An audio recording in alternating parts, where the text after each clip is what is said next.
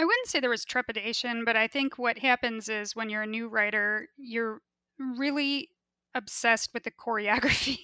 You're like, where is everybody's hand?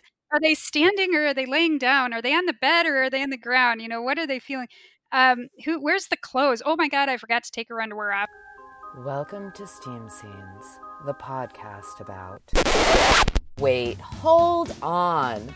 Sure, sex is, well, sexy, but it's also sassy, and it's silly, and it's fun. Hi, I'm El Greco, and I write steamy romance. On my podcast, Steam Scenes, I'm joined by my fellow romance authors for some explosive, see what I did there? Conversations on writing all the naughty bits. Sit back, relax, and join us for some scintillating conversation on Steam Scenes. USA Today best-selling and award-winning author, Genevieve Jack visits Steam Scenes today. Genevieve writes wild, witty, and wicked hot paranormal romance and fantasy. Coffee and wine are her biofuel, and the love lives of witches, shifters, and vampires are her favorite topic of conversation. She harbors a passion for old cemeteries and ghost tours thanks to her years attending a high school rumored to be haunted. Her perfect day involves the beach, her laptop, and one crazy dog. Welcome, Genevieve, to Steam Scenes. Hi, Elle. Thanks for having me. Oh my God, thank you for being here. I'm super stoked to have you on here because you're like so into everything that I'm into. So so this is going to be super cool. Excellent. Yeah, because I mean, Love Lives of Witches, vampires, I'm so there for that. Not so much shifters, but a little bit. Or I should say I enjoy reading shifters. I don't know that I could write them. And that's one of the things we're going to talk about. And old cemeteries and ghost tours are super, super fun. So yeah, I feel like we are like our souls meant to be together. Absolutely. So I guess to start, I'll start with the question I ask everyone. When did you realize you wanted to become a writer? Oh, super early on. So I am the youngest of 5 kids from a very conservative Catholic family, which you wouldn't think would lead to steamy PNR, but it did. But my parents were blue collar workers, and they got this idea that they were going to build a cottage in northern Wisconsin. So every single vacation growing up, from the time I can remember, we would drive up to this place, and they were building this cottage by hand. And so I would bring my books because I was like, there's like a 7-year gap between me and my brother. So hold on, they were building this by hand? yeah, they were building it by hand in the North Woods of Wisconsin. This was like how I spent my childhood. And Jesus, so with 5 kids running around. 5 kids, and we were all living in a trailer while they built this. And it was like 4 times a year, like every vacation they would get. But I was too young. I was like 6 or 7, so I was too young to, hold a hammer. Really. Right. I'm over here going, what were they thinking? Oh my God. This had to be the 70s, right? Yeah, 80s. Okay, late enough. Late 70s, early 80s. But so, I'd bring all my books and I'd read them all, and then I'd have nothing to do because there's no TV and no devices back then, And so I would write my own books, and I had a stapler and staple them together, and then I'd give my mom this book when she's exhausted at night and read my book. So I actually remember that my very first book was called The Dog Who Ate Pancakes. And it was about a dog that would come and beg for pancakes at our trailer, and the dog would go and bury them. And so he was like this bottomless pit, like he'd eat 700 pancakes because he was just burying the pancakes. So that was what the story was about. Actually kind of a wonderful story, and I think you should resurrect it and make it a children's book. I mean, there's probably some sort of moral to that. You could sort of, turn it into a children's book with great illustrations. Please tell me you still have a copy somewhere. I don't. I don't even think my mom has it, but I remember it. I remember it so vividly, writing that little book. That's amazing. That is absolutely amazing. I love hearing these stories about, well, when I was a kid, I made this book, and I absolutely adore that you can remember what the story is about. That is so awesome. So, okay, so you're a kid and you're writing, but when did it sort of dawn on you that it could become a career? Oh gosh, not until a million years later. I was a CPA working for a major insurance company, and Wow. one of my children, I had two kids, one of my children started to have health issues, and I had to leave my job. One of us, me or my husband, both worked for the same company. One of us had to leave to stay home, and I decided it would be me. Okay. So I left a position in upper management, and you know, your kids do all these things. So my kids were in swim lessons, right? And I'd be sitting by the side of the pool and I just needed something to do. So I Yep. resurrected this writing stories while they were in lessons. And so my very first book I wrote, you know, hand wrote in a notebook. And then self publishing was kind of becoming a thing. And so um, one of my friends is like, "Oh, why don't you just throw it out there on Kindle?" Oh, the Kindle, you know, the Kindle was so new. I had like the first Yeah, generation Kindle, and I so know. I was like, what is this magical thing? right, so I did, and it took off, and then kind of the rest is history. That's awesome. That's so funny too, because I actually wrote my first novel partly while my daughter was doing her fencing lessons. Oh, fencing! How exciting! Yeah, sitting outside the room in the community center, and she was doing her fencing lessons, and I was tapping away on this like cheap, $300 Yeah, laptop that I Acer. Did bought. you have the Acer? Yes. Yeah, that was my first laptop. Yep. Yeah, that's exactly what I did. That's so funny. Okay, so your first book was about a dog hoarding pancakes, and your next book, the one that you wrote during swim lessons, that I assume that's a romance, correct? Actually, no. Oh, I'm two people. I have a pseudonym, and my first pseudonym was a YA. So it was a YA, a best-selling YA series by oh my God. a different name, and Genevieve Jack came into existence a little bit later. Genevieve Jack writes paranormal romance. Now, So, okay, so how did you bridge the gap? What did you do? What made you take that leap from YA to romance? because writing YA, while it was fun when my kids were small and sort of made sense because you're spending your days watching the Disney Channel, you know, Yeah, yeah. once my kids kind of grew out of that phase, it's like playing the piano with only part of the keyboard. Mm. So I started to want to stretch, and I wanted to use the whole keyboard. I wanted to use the low notes and the high notes, and romance fulfilled that need for me. And why I don't think I could go back to YA now because I just feel like it's too constraining. I would agree with that. I sometimes go, oh, you should write a. Then I'm like, nah, I couldn't do it. I couldn't do it. It could be because there are too many, I don't know, rules. I mean, maybe not rules, but Yeah, all the genres, all the tropes have rules. The genres have rules. But yeah, you're right. It does seem a little bit too confining. right. So was the YA, was that paranormal or was that Yeah, it's paranormal fantasy. okay? Okay. So that's what carried through to the romance. Correct. Okay. Right. And there is romantic subplot in those books. So, Right, but not the right. yeah, not the steamy Not the bits steamy bit. that we love so much. So what drew you to romance as a genre? Romance is really the only genre where you are guaranteed a happily ever after. Yep. And especially Mhm. paranormal romance, even death isn't the end, you know? It's like the only place where the happily ever after can last forever if you wanted to. You know, if you're talking about vampires or you're talking about angels or whatever, it's even after death. So that's what draws me to it. You know, every time in my life I've had some horrific circumstances, you know, a child in the hospital or someone's passed away. Romance novels have carried me through that, you know. Yeah. Sometimes you wake up in the morning and you're like, I don't want to get out of bed, but I really want to know what happens at the end of this book. And that's enough to put one foot in front of the other, you know. So I think, you know, romance serves a purpose for people. Okay. And Yeah. so my books are unapologetically escapist. I love it. I absolutely love it. So for you, Well, also let me backtrack it for a minute because I'm curious. What also drew you to paranormal?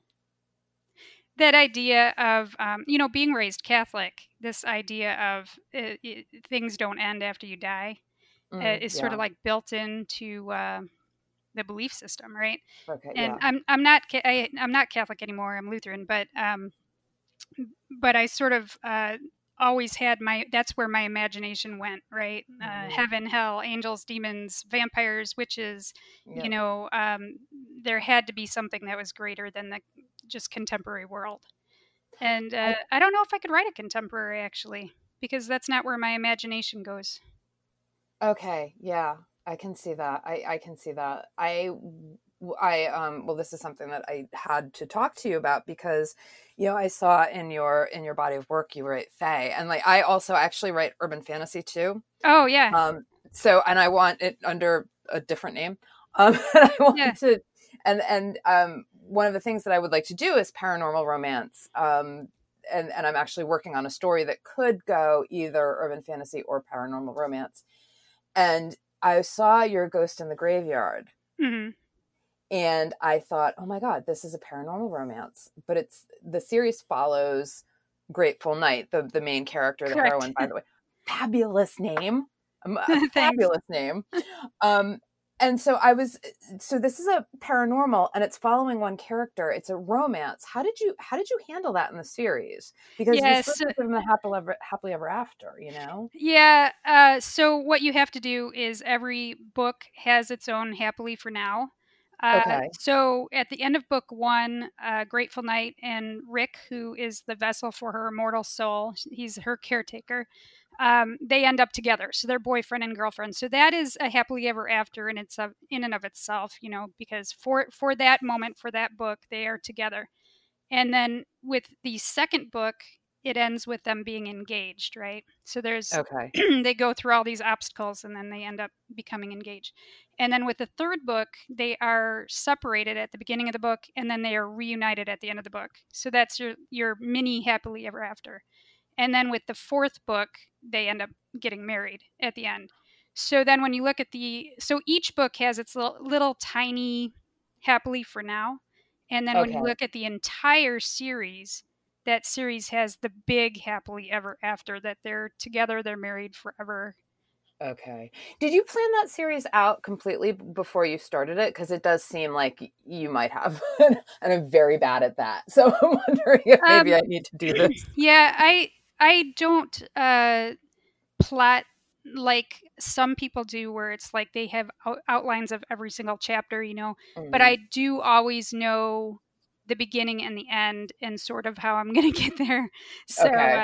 I use a like kind of like a storyboard, and so Right. I have it might just be like one line of what happens in the three act structure kind of thing of a book, but I do have that laid out. Like my dragon, the Treasure of Paragon series, which is my Dragon Shifter series, I knew before I wrote the first word that it was going to be 9 books, and each book would focus on one sibling in Oh, the wow.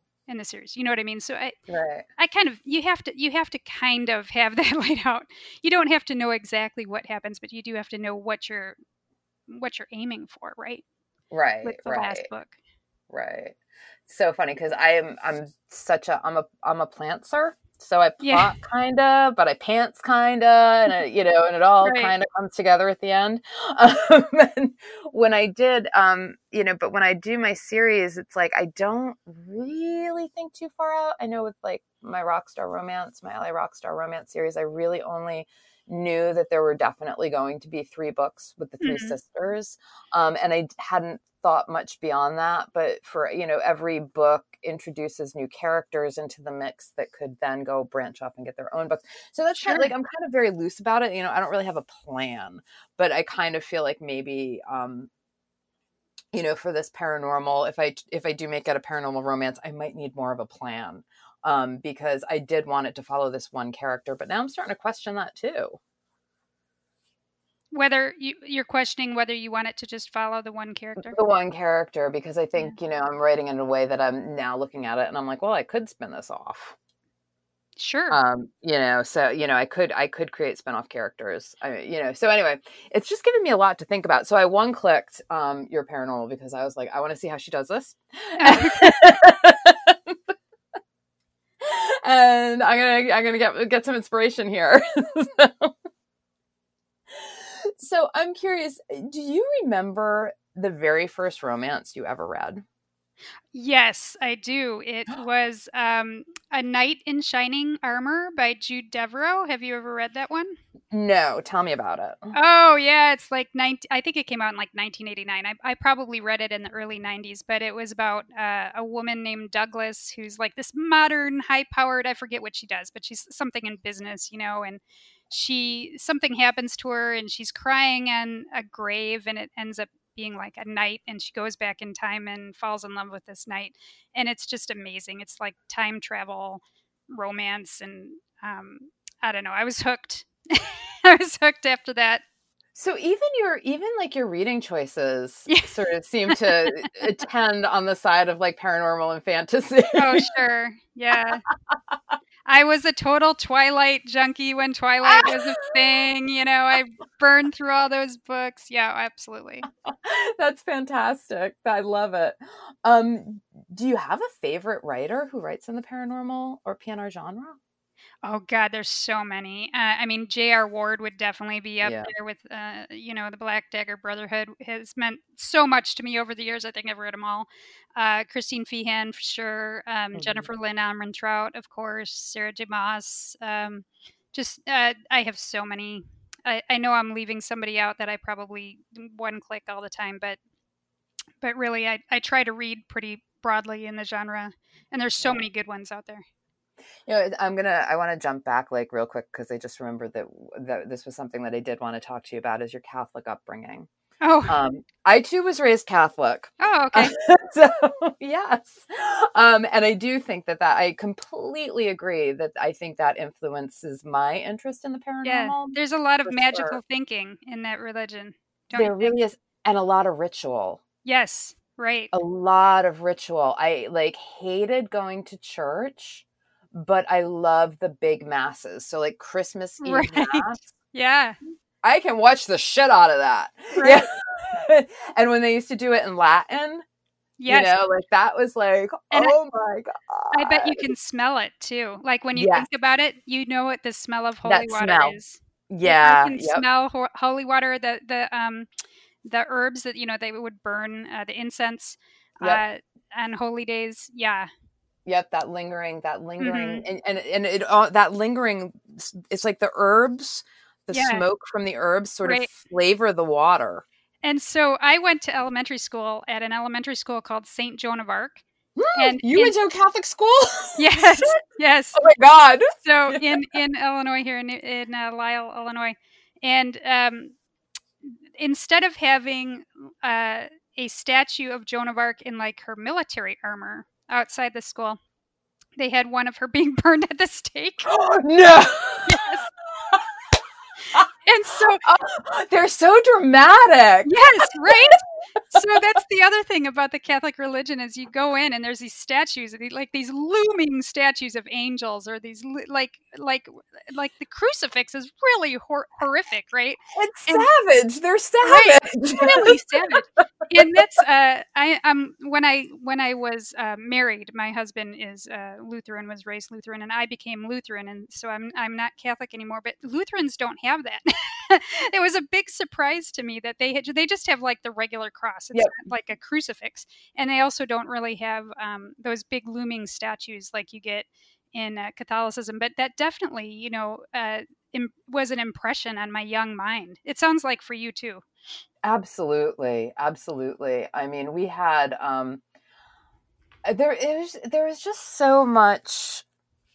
I don't know. I feel so conflicted by the Catholic faith. I'm sure you do too. I think that it seems to sort of does something to us. Not like I was any great Catholic to begin with. I mean, let's face it, I rarely showed up at church. But anyway, like I also wanted to sort of talk to you about what that did in terms of you as a romance writer, and a steamy romance writer, and writing sex scenes, because I do feel like there is this part of me from being raised Catholic that's like, oh, you can't write that. Oh, you can't write that. You know?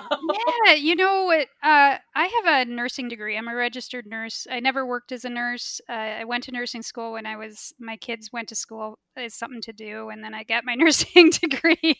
And it's a long story, but I but have a few. I have a few useless degrees and certificates as well. I, I mean, not useless, just that I don't yeah, use. right. Yeah. I think a lot of writers do, because it's that bottomless pit of learning that we want to Yes. learn the next thing. But anyway, I think because of my, learning about the human body and human sexuality, I a long time ago left all of that sort of shame that is wired into you when you're being raised Catholic behind. And I just don't have those kind of hangups anymore, especially raising two girls. I have two girls who are now adults, 18 and 23, and being a romance writer, I've been very open with them about sex. We talked about sex their whole life in different ways. Of course, Right. when they were young, it was very simple that boys are different than girls, and then as they grew up, uh, more details. But because of that, we have a very good relationship. They're very open and talk to me about their experiences, and I can make sure that they're healthy and Right. things like that. So I just think sex is part of the human condition. It's in, it's really, it's the chemistry of life, right? It's how we reproduce, but it's also like this very healing part of being human, and Mm, how we connect with someone on the most intimate level that yeah. is possible. And it's just so important. Why wouldn't you want to Yeah. write about that? It's so great that you said that it was healing. I'm in the midst of taking a course. God help us, it's got to be the writer. We do the weirdest things. Um, so I'm taking a course in becoming an intimacy coach, even though it's Oh not yeah, something I want to do. I just was like, oh, this sounds interesting. let right, me right. let me sign up and do this. It's a pandemic. I've got nothing else to do. And so I'm doing this. And one of the things that was actually brought up in our last session that, I was taking notes on, I was looking at my notes this morning and sort of like underline, was that sex is actually a form of healing. Sure. It is actually a form of trauma healing. And so I was like, oh, wow. And that sort of Yeah. really hit me in the gut. And it was like this sort of raise of understanding. I was like, oh, like, oh my God, that makes total sense. And, there was obviously a larger conversation around fantasy and stuff like that was going on Mhm. at the same time with all of this. But the real takeaway was that the act of sex, this act of physical intimacy, is actually very healing. And I was like, wow, okay. Looking at it that way, I'm like, I am approaching the writing of these intimate scenes in such a different way now. Yeah. Yeah, if you think about it, I mean, just the act of being naked in front of someone else, and then allowing yourself to like share, both touch and Yeah. body connection. I mean, if I said, let me stick my finger in your mouth, Yeah. you'd be like, hell no. I mean, What the hell is wrong with you? what the hell is wrong with you? Like that would require like so much trust, right? Just to like do that. But then you're like, that's why when you're writing a sex scene, it's like a big deal. You're talking about someone putting a part of themselves into you, into your character. Yeah. I mean, that it's a huge deal, and it requires all this trust and intimacy, and I think that's why it shows so much about our characters. Mm-hmm. Yeah, absolutely. Absolutely. So, do you, I'm trying to think what I want to ask you next. There's so many questions. There's so much to talk about. I mean, I guess to you, and this is, I think I have a feeling like we've already answered this, but what makes a sex scene good? For me, it's this idea of stripping both physically and emotionally the character down to Mm-hmm. their essence, Yeah. what really makes them them, and maybe they don't even know that about themselves before the scene, and then building them back up through the sex scene to something that's greater than what they were before, so that something that Mm, changes them, and it has to do with the other person filling a need in them uh, that maybe they didn't even know they had, but together those two people are whole in ways that they weren't before, and I try So, to show that in the scene. do you approach each sex scene as this sort of like or mini journey of your characters? If you're saying that they're something in them changes at the end, so in each scene, are you sort of taking them through that, because obviously the larger journey of the book, the character starts one way and changes, and Yes. by the end of the book is something else. So do you do that through each intimate scene as well? Yes, I won't say that every single sex scene in every single one of my books is that deep, but there usually is at least one in the Okay. book. Usually the Okay. one that is around 50 or 60% of the book is the one where there is a major internal journey. You know, sometimes a cigar is just a cigar, and sometimes sex is just sex. If there's a reason why, my characters are already together, they've already been on this journey and they've had sex like, 300 times, there's going to be less change happening, obviously, in that scene than um, for characters who this is their first time being together. Right. But yeah, I think that that is something that makes a sex scene better than another sex scene is when you have that emotional journey. That's really cool. So for like, what was it? So we're gonna jump back to your first book, and you made a conscious decision to leave YA and write romance Yeah. because you did feel like you were leaving something out, and you wanted to explore, deeper intimate relationships. So for when you wrote your very first one, were you like all systems go, or was there trepidation there? I'm just kind of curious, like what it was like for you to write the very first scene. I wouldn't say there was trepidation, but I think what happens is when you're a new writer, you're really obsessed with the choreography. Yeah. You're like, where is everybody's hand? Yeah. Are they standing or are they laying down? Are they on the bed or are they on the ground? What are they feeling? Where's the clothes? Oh my God, I forgot to take her underwear off. Whatever.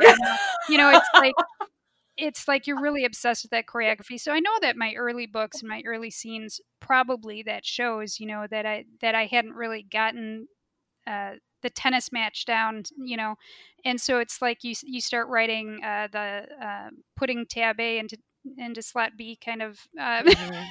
kind of writing, and Yeah. now having written many books and gone through the editing process, I hardly think of that at all. It's more I'm thinking of the emotional journey and what they're saying to each other and what they're showing each other through their actions. So Right. I would say that, that's how it has changed over the years, but definitely that first one was probably heavier on the choreography than it should have been. Yeah, I know. I still fall into that, the choreography part. I think, well, I'm just because you also write paranormal, I'm assuming you're writing fight scenes. Yeah, Yeah, absolutely. and so there's a level of choreography there, and I often Hmm. wonder if my I mean, I hate to call it a crutch, but it kind of is. Like my sort of like I always that's my go-to crutch is the choreography, and I'm wondering if that comes from, actually starting out writing more fight scenes, It could be. Yeah. and sort of like being a little bit too reliant on choreography rather than emotion. Yeah. Yeah, that's the ongoing struggle for writers, right? Is to really key into that emotion, which is that's the money spot. you Yeah, it you really definitely is. want to invoke emotion in your reader. That's the whole point. So when you get to these scenes, do you find that you slow down? Does it slow you down a bit in terms of like word count, or are you still like you're just able to sort of like maintain, you know, your speed or what have you as you're going through them, or do you force yourself to kind of slow down and take it in a little bit more? It just depends on the specific chapter and specific scene. Okay. For me, certain scenes in my book come to mind. Like before I even start writing, there are certain scenes that are very bright in my mind Hmm. and easy for me to write, and those just speed by. And then a lot of times the transition scenes take me longer. The ones that aren't top of mind when I think of the Right. book. So Right. that's really what slows me down or what speeds me up. It's not the sex itself. Gotcha. All right. So I wanted to sort of dive into sort of like something a little bit more specific, particularly with shifter romance. Sure. What is it like to write the beasts? Because I know that there are certain rules in terms of issues of like, well, they have to be in human form when they have sex, or otherwise it's bestiality. You're going to get flagged by Amazon. You know what I mean? So like, I'm just kind of curious. Are there rules that you're following here? Well, that one for sure. I don't think that's not me. I wouldn't be writing them. But I think if you buy into the Joseph Campbell hero's journey shapeshifter, every shapeshifter is really has something that is hidden about them, or something that is needs to be revealed. So a lot of when I'm writing shifters, like in my dragon books, a lot of the story has to do with the non-shifter coming into the extraordinary world and sort of learning the limits. And of course, there's some danger involved, right? Because this person is going to have sex with a dragon, and a dragon can kill them. So usually, some of that comes out. So in all of my dragon sex scenes, the wings play a part, because they have their wings tucked into their back, and during sex, the wings will come out, and this is something that's coming out of their body, and is obviously a very intimate moment when someone can see and touch these wings. They don't do a full shift into a full dragon, but just this partial shift where you can see their wings. I was wondering about that. Yeah. So yes, I was wondering about that while I was reading through the scene. That is really, really fascinating. So this is something that is part of the intimate journey, right? Is to have their wings come out. And I think everybody understands Twilight, right? So going back to Twilight, even though Edward wasn't a shifter, if you will recall, like when they were having intimate moments, kissing or having sex in that last book, there was this, oh, he could kill me if he accidentally bites me, or if he accidentally his power goes a little bit too far, it could rip her apart, and he was super concerned about that. So in my books with a dragon, there's always that concern too. Like, am I being too rough as the dragon with this non-dragon person? And of course, consent is like a really, really big thing in my books, because when a dragon bonds, they bond for eternity, and once they are bonded, they are never with any other woman or man. And so they have to be very careful with sex that they don't bond unintentionally or without someone's consent, because if that person leaves them and they've accidentally bonded with that person, there's no one else for them. They're just bonded for the rest of their existence. Is this something within your own magical system, or is this something that is like... Yes, that is my own magical system. But I think that consent among, if you're writing shapeshifters, or really in the paranormal genre, I think consent takes on a whole new meaning, because you're talking about eternity, like vampires, you're talking about shifting someone for, turning someone to a vampire for forever. And so addressing that becomes really important, So, because you also write about fae, I love fae stories. Yeah. Do you invent your own magical world for that as well? Because I find the one that exists for them, like the lore, is so complicated, and I don't write them because I just don't want to screw it up. Like, I'm just like, it is a little bit too complicated for me. Or do you also create your own rules for that? I create my own rules for everything. I usually do a little bit of research, but I do not write nonfiction. This is not a nonfiction book. So whenever I go into anybody's mythos or lore, I'm going to make that my own. And if I want, my fairies do not look like Tinkerbell. They look like regular, ordinary people, and they might have different powers, And I think as long as you frame it up, what exists in your world, I think that readers will accept it. Okay. So you've never had pushback like that wouldn't happen? You know, the only pushback I have ever gotten on any kind of dragons, fae, witches, whatever, were from other authors, not readers, who were like, "Oh, that dragon only exists in northern Scotland," or whatever. Like Oh some, my someone god. this other author had like studied. She'd studied the history of dragons to the nth degree over. She Okay. did her PhD in something or whatever, and she was like, oh, but that would never happen because, and I'm like, really? Wow. I don't think readers expect you to stick with exactly the past myths. Okay. All right. That makes me feel a little bit more confident then in potentially tackling a face story someday. Yeah, you should. Because I try to be pretty meticulous with my research. It's actually a little bit overwhelming. And so I actually work a lot in like witchcraft and demonology and those Mhm. places is sort of like where my interests lie anyway. And so, I have gotten, readers that are like, I really appreciated that she really reviewed this magical system very well, like that I stuck, that I Right. was pretty, but intense with it. But I was just like, but I love the idea of giving yourself that creative freedom to just create this magical world, Yeah, the other of your thing own that I think device. about, Yeah. with the Dragon of New Orleans, I touch a little bit on voodoo in there, and I intentionally did not include rituals that I had studied that were real rituals because, that's a real religion, Yeah. and my goal is not to write a paranormal romance book that has real religion or real religious ritual in it, because I think at some point that becomes disrespectful. Like it's almost like breaking down, Catholic communion or something that would be said at an altar during a Catholic mass for the intention of entertainment. So personally, I prefer to change it a little bit. Like if I come across a ritual, I will intentionally change it to be fictionalized out of respect for whatever practice that I'm studying, if that makes sense. Right. Right. Okay, cool. Cool.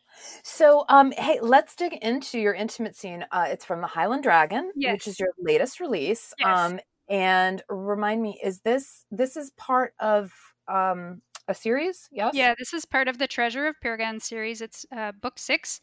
Each of the books follows a different sibling, and they are exiled princes from a land called Paragon, which is a different realm than Earth. And Okay. they were their oldest brother and heir to the throne was killed by their wicked mother and stepfather, and so they fled to Earth to escape the coup, and they're interested in taking their land back now.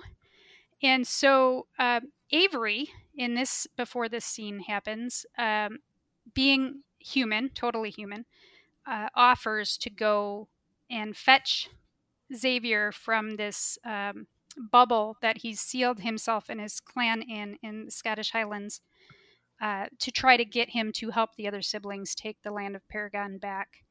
And she's the only one who can get through the wards because she's human. The wards filter out all supernatural beings. So she Okay. offers to go and get him, but the problem is she goes into this realm thinking that he's going to be the chieftain and sitting in the castle on his throne over his clan. And when she gets there, he is imprisoned, and there's an evil fairy ruling his land. So, Oh. so as a human, she has to free him, but then he won't leave. He won't come back to the modern world with her because he needs to save his clan from this fairy. So this scene is that they've fallen in love. He's Mhm. actually asked her to bond with him, and she's refused because she doesn't want to stay in 1745 Scotland in this bubble. She wants to go back to the modern world, and so tomorrow, when they wake up, he will face off with Lachlan, who is the evil fairy, and she will cross to the ward to go and return to his brothers and her sister in the modern world. And so they know that they're going to be separated, but they also have this insane attraction to each other. And they've decided that this is how they're going to say goodbye, that they're going to have this one time together. So they both know this could make it so hard for them tomorrow to do what they have to do. Okay. And that kind of leads us into this scene. But they're agreed that there will be no bonding, even though they are going to be having sex. Correct. Okay. I have to say, like, I just have this one sentence that's highlighted, like, right at the beginning, which is, she reached for his belt and started unlatching it. It rattled to the floor and his kilt dropped, leaving him in nothing but his long white shirt. And I was like, okay, she has me at kilt. So what makes, there are so many Highlander romances, right? And I'm sort of curious, like, first of all, what do you think it is that makes these Highlander men so irresistible? Like, why are there so many romances devoted to them? I think that don't you think they break a lot of gender roles? I mean, they're alpha men, alpha heroes who wear skirts. I mean, I just think that that's pretty intriguing and sword wielding. So extremely, like, as masculine as you can think of a man being. That is Right. how you would picture a Highlander. But yet there are things about them that are so modern in their way of thinking and their respect for women and gender roles. So I think that there's I think there's some novelty to it. Mm-hmm. The area of Scotland, of course, is so beautiful, Yeah. and also just this idea of the quintessential male. But that's just my opinion. Have you ever seen the Highland Games? Yes. I Don't you love that? them. I love watching them. Yeah. And what is it? The Adair Stone. Have you seen that? Which is like that. They lift these heavy stones, and like it gets progressively heavier until they're lifting, like, they can barely get this thing up. They're supposed to like lift these round stones up and put them on like a pedestal, and they just go down the line. I think they're the Adair Stones is what it's called. Oh, I have not seen that. Oh my God, I love watching it. It's so, for some reason, I find it so soothing. So like after a stressful day, I'll like queue up a video on YouTube and I'll just watch them. Men do it, women do it. It's really cool. It's really pretty amazing. Yeah, I think it is. I think it's in the Highland Games. I think, but I could be wrong. But it's sort of like a strongman, sort of thing. But yeah, it's really cool. Fun. Yeah. So I'm curious because you are also, like, not only are you writing a shifter or paranormal, but in this instance, you're also writing historical romance. Correct. Because I'm crazy and I will never do it again. I mean, are you, because that's the other thing where the research is a little, like, can be daunting, it can be daunting. So I'll tell you the truth. I was supposed to go to Scotland for 10 days to research this book. And because of COVID, I couldn't. And so I had to do all the research online and by phone and internet, and it was painful. Highland Dragon was a very painful, difficult book to write because I don't write historicals, and I had this idea when I wrote book one that this book would be what it is, and so I wanted to do it, but the research that went into it was. I mean, I usually produce a book in 3 months, and it took me 6 months to do this one. Wow. So it doubled my process, to do it. And it's not something I intend to do again. I will probably just stick to the straight, paranormal in the future. So this is the only one then that moves into the sort of time travel historical romance thing. Right. The only other one would be the Dragon of Sedona flip-flops to early colonial America. There are chapters that take place in early colonial America because the love interest in that is a Native American who he met at that time. The dragon met at that time. So you get to see the past of how they met in, I think, takes place in 1698 and 1699. And so every other chapter is going from the past and the present. And Okay. that was hard too. I had to do some research, but not as hard. Not as Not hard as as 17th century Scotland. Yeah, no. Scotland, right? Okay, so now I've got a longer section here, and I'm not going to do the Scottish accent as much as I want to. I can usually do it okay. I've spent actually a lot of my professional career around Scots. So, yeah, so I can actually do it okay, but I haven't done it in a while, and usually I need a little warm up. So anyway, what sound will you make if I kiss you here? He pressed his lips to the inside of her elbow, his tongue tracing the vein there. She moaned at the heavenly feeling and basked in the glow of his self-satisfied smile. Dragging her nails down his chest and the hard planes of his stomach, she wrapped her hand around his shaft. Let's make it a duet. He didn't disappoint. His trill rumbled and his wings unfurled above her. Oh my God, that's so beautiful.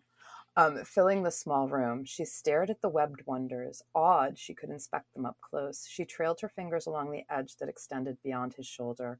The scales were coppery with a blue undertone that came from fine, almost invisible feathers between the scales. They blended down into a fleshy web similar to a bat's wings. At the apex of the arc, at the front of each wing, a talon as large as a bear claw extended toward her. Whew, this is so beautiful. Like just this moment. And then, it's so funny because it was beautiful to begin with. Just the image, like you paint it so beautifully too. The image of that wing, the wings coming out, and what they look like, and how she can actually see them up close and sort of having that detail, right, of the wings. And now knowing a little bit more about the book, that they only come out in these intimate moments, like the wings come out in these intimate moments, that actually makes it even more beautiful.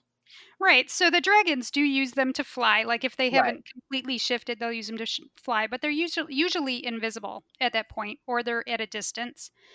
They also use them to fight when they're in Paragon. They use those claws to fight.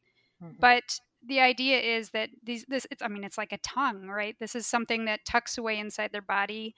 And normally you would not get to touch them or be up close with them. But in this intimate moment, she's right there and she can run her hands along them, and that creates a sensation for him.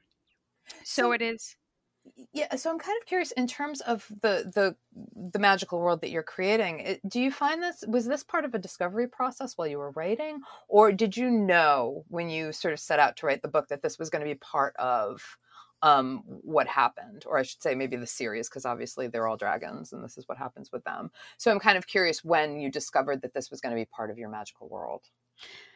Yeah, in the character development process for sure. I think if I had been writing vampires, it would be something with the teeth, right? It's always something with the teeth.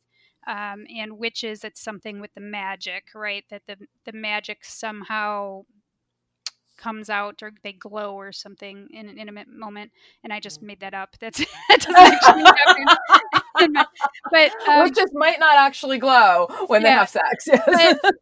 But when you're thinking about a dragon, it's either going to be the wings or the talons or the tail, right? Right. Mine don't have a tail when they're in like their human form. So for me, it was the wings. But I think anytime, you have a paranormal creature, there's going to be something that that shows the reader that they are the beast, so that you don't forget that differentiates how this would go down if they were just a normal person, right? Right. Oh my God, beautiful. Okay. I actually love how well you can articulate this, because when people ask me about my writing, I'm like, I don't know. I don't know. It's just something that happens, and I feel so stupid. I love how articulate you are about this and how well thought out the systems seem to be, I'm just like, wow, this is kind of like next level shit. Like really amazing. I aspire to this. So I'm not in an interview going, I don't know. Okay, next little bit. Last night, You said what was happening in Paragon wasn't your war either. Is that why? Do you feel like if you join your siblings to battle Eleanor, you're just being used again? Only Gabriel can sit on the throne, and you've already spilled enough blood in the pits? He gazed at her, his heart swelling with affection. It's as if you know my very soul, Avery.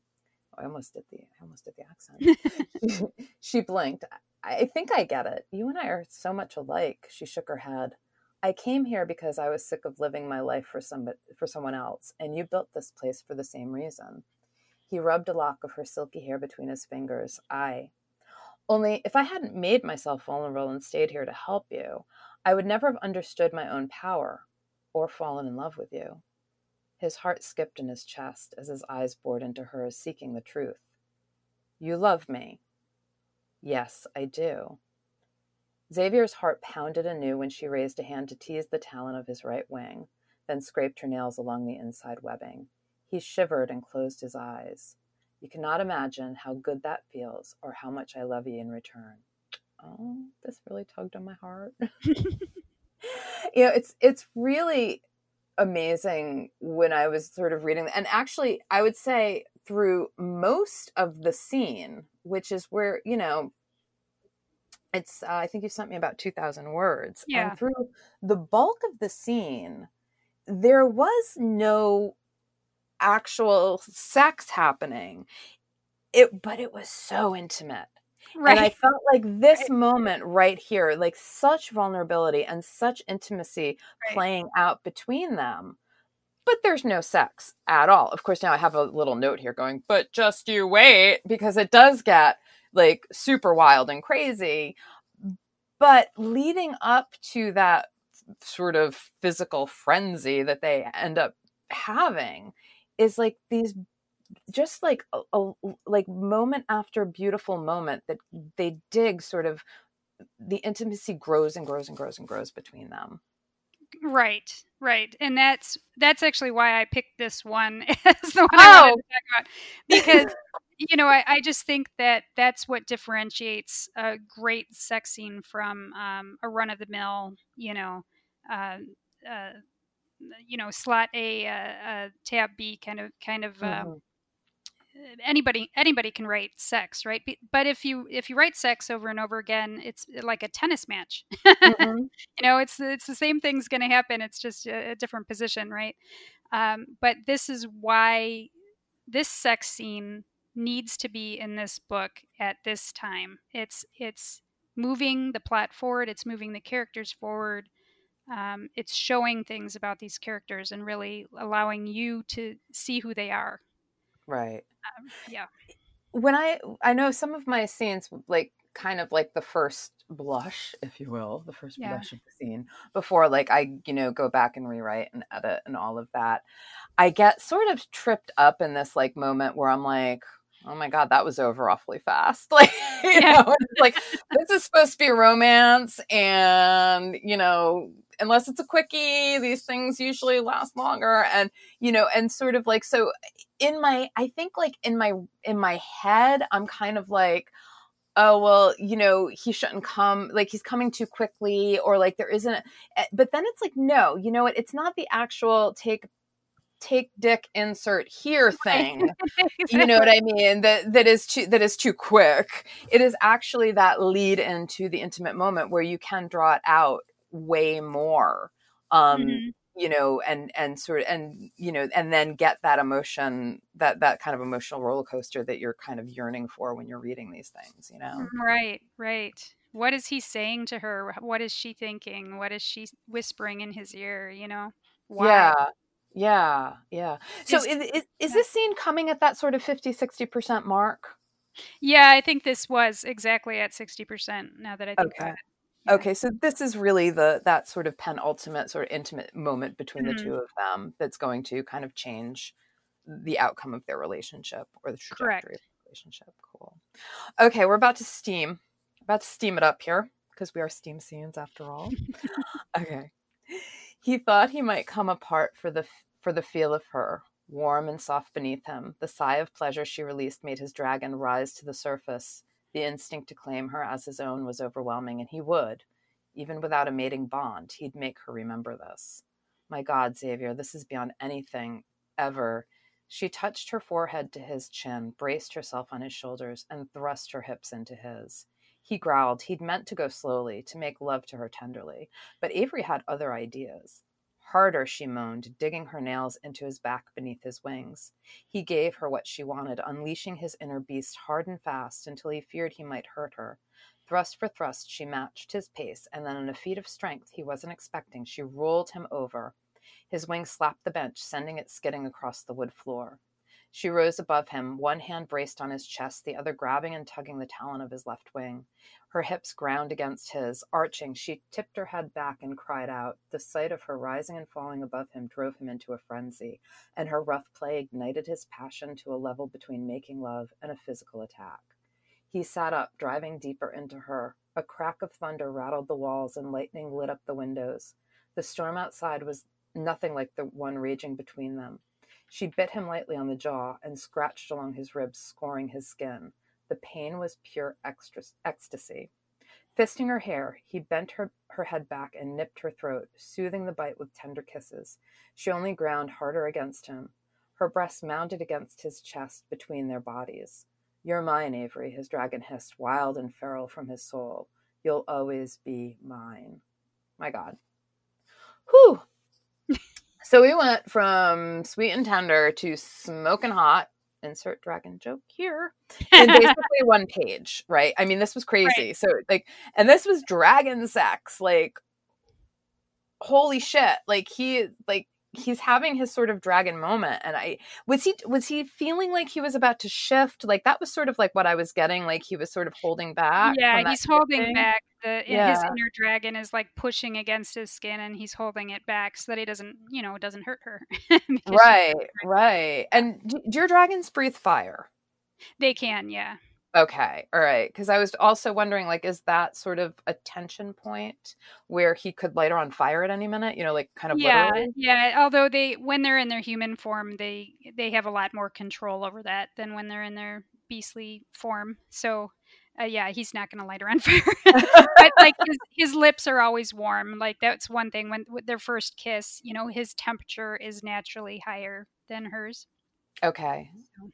Okay. All right. Cool. Yeah. So I thought this was absolutely beautiful and like a completely gorgeous section that really like I was like, oh my God. Yeah. This is actually I've never read a dragon shifter romance. I'm not a big dragon person, so it never appealed to me. And so like reading this, I was like, oh my God, this is actually really, really good. And I'm probably like should not be like that. And I should read more dragon shifter romances because this is like absolutely stunning. I loved what you did. Thank you. I appreciate that. Yeah. And I love the magical world that you created. It's really cool. Thank you. Really cool. So, let me see. I think I was wondering. Oh, so for all of this with these magical worlds that you're creating, I mean, where do you find the inspiration for what you're writing? That I don't really know. Okay. I have a wild imagination. If I ever find that my imagination is lacking, I really turn to music or videos or paintings. Any kind of art usually stirs the imagination. Okay. But that rarely happens. I have very vivid dreams, and when things happen in real life, like I remember a little girl on our block fell off her bike, and she got this little scratch on her calf, and she was showing it to me, and I was like, oh, it looks like a zombie bite. It's just how my mind works. Like everything that happens, I think of the paranormal part of it, or what the story could be behind it. So I don't know, where do our ideas come from? I call it the muse. I talk to my muse. But so but you had mentioned earlier you felt like you couldn't write a contemporary, and I'm kind of curious why. Because I have no idea what the conflict would be. if nobody is like bizarrely paranormal, what's happening in this story? I don't know. I'd have to write like, you know what? If I wrote one, it would have to be like a suspense or a mystery. Yeah, I Something like that. struggle with that too, actually. And again, I do think it comes from that urban fantasy paranormal background, is that it's hard to trust that just the emotional journey is enough. Right. I really have a lot of respect for people who, this one author I know, she wrote an entire book that takes place in the elevator. Like this couple is just in this elevator talking. And I'm like, you wrote an entire book. Wow. They're in one room. They're in this elevator talking. And I mean, it does go back and forth with what happened before because they had known each other before. But I'm like, I would just not even know where to start with plotting that. Like, wow. And there's no the elevator is plummeting to the earth or anything like that. Like, no, they're just in an elevator. It's stuck. I mean, the elevator is stuck, and Right. they're talking about how they got to know each other or whatever. And there is, this emotional arc, but it would just never occur to me to write that story. I need more. My books are action packed, and I really need the action and the bad guy and everything to that's where my brain goes. So I don't know. That's just not my thing. That's so funny. That's so funny because my 4 contemporaries, I've got 2. I rely a bit more on that sort of like suspensey thing. Like they're not really like action adventure, but there is some action in it that I weaved in, and then 2 of them, the one that just went off to my editor in the second book in the series, way more reliant on the emotional on that emotional arc, and that that simply changed it. And actually the second book was my best received, really, I think, out of all of them. I think that the readers really did find that strictly emotional arc, which to me that was such a nail biter for me, because I was like, but nothing happens, nothing really happens. They just fall in love. But it was like, no, something actually, emotionally happened, and they did sort of change from from the beginning to the end. I love reading those books. I just think it's amazing. Yeah, well, because I really did not think, I was like, oh my God, nobody's going to enjoy this because this is just so boring. And I'm like, can I throw something in here that explodes? I was like, can I just explode something? That would be great. We'll just explode something. But it's really hard. I find it really, really hard to trust that. Like for me personally, like I do want something to blow up, and then it just like makes me feel a little bit better. It's like it's my crutch, for sure. Yeah. But, I'm a little surprised because what you're writing with dragons, like that emotional intensity is like so right there. You could totally do a contemporary. You could do it. I could, but don't you think then the tension comes from real life issues, like somebody's addicted to something or someone's lost a baby? I mean, there has to be some kind of conflict, and those issues tend to be a little dark and depressing at some point. Yeah. It would be great if I love rom-coms. I loved like The Hating Game. Oh my gosh. If I could write The Hating Game, I'd write The Hating Game, right? But, that was fun. Have you read The Hating Game? If not, no, I haven't. Oh, go out and get The Hating Game. Like today. Okay. So good. It's really, really good. I love contemporaries. I love reading it. It's just not where it would be like, swimming with one arm. It's just not where my muse takes me. Not where you go. So what have you got coming up? What's next? So I'm working on book 7 right now, Hidden Dragon. I just released Highland Dragon last week. So Hidden Dragon is due out in April. Excellent. And so there are 2, after Hidden Dragon, there are 2 more in the series, 9 total books in the Treasure of Paragon series. And then after that, I'm working on a Fae trilogy. Oh, excellent. Currently in development, so... Excellent. So where can readers find you to keep up with all of this awesome stuff? GenevieveJack.com. Okay, cool. That's the best place. And I'll have places in the show notes with some other social media links as well. Right. Genevieve, thank you so much for doing this. It's been a real pleasure to talk to you. Thank you, Elle. I really appreciate it. I hope you enjoyed the episode. Sign up to get email alerts when a new one goes live at elgreco.rocks. And don't forget to 5-star us on Apple or wherever you listen to your podcasts. Thanks for listening. See you next time.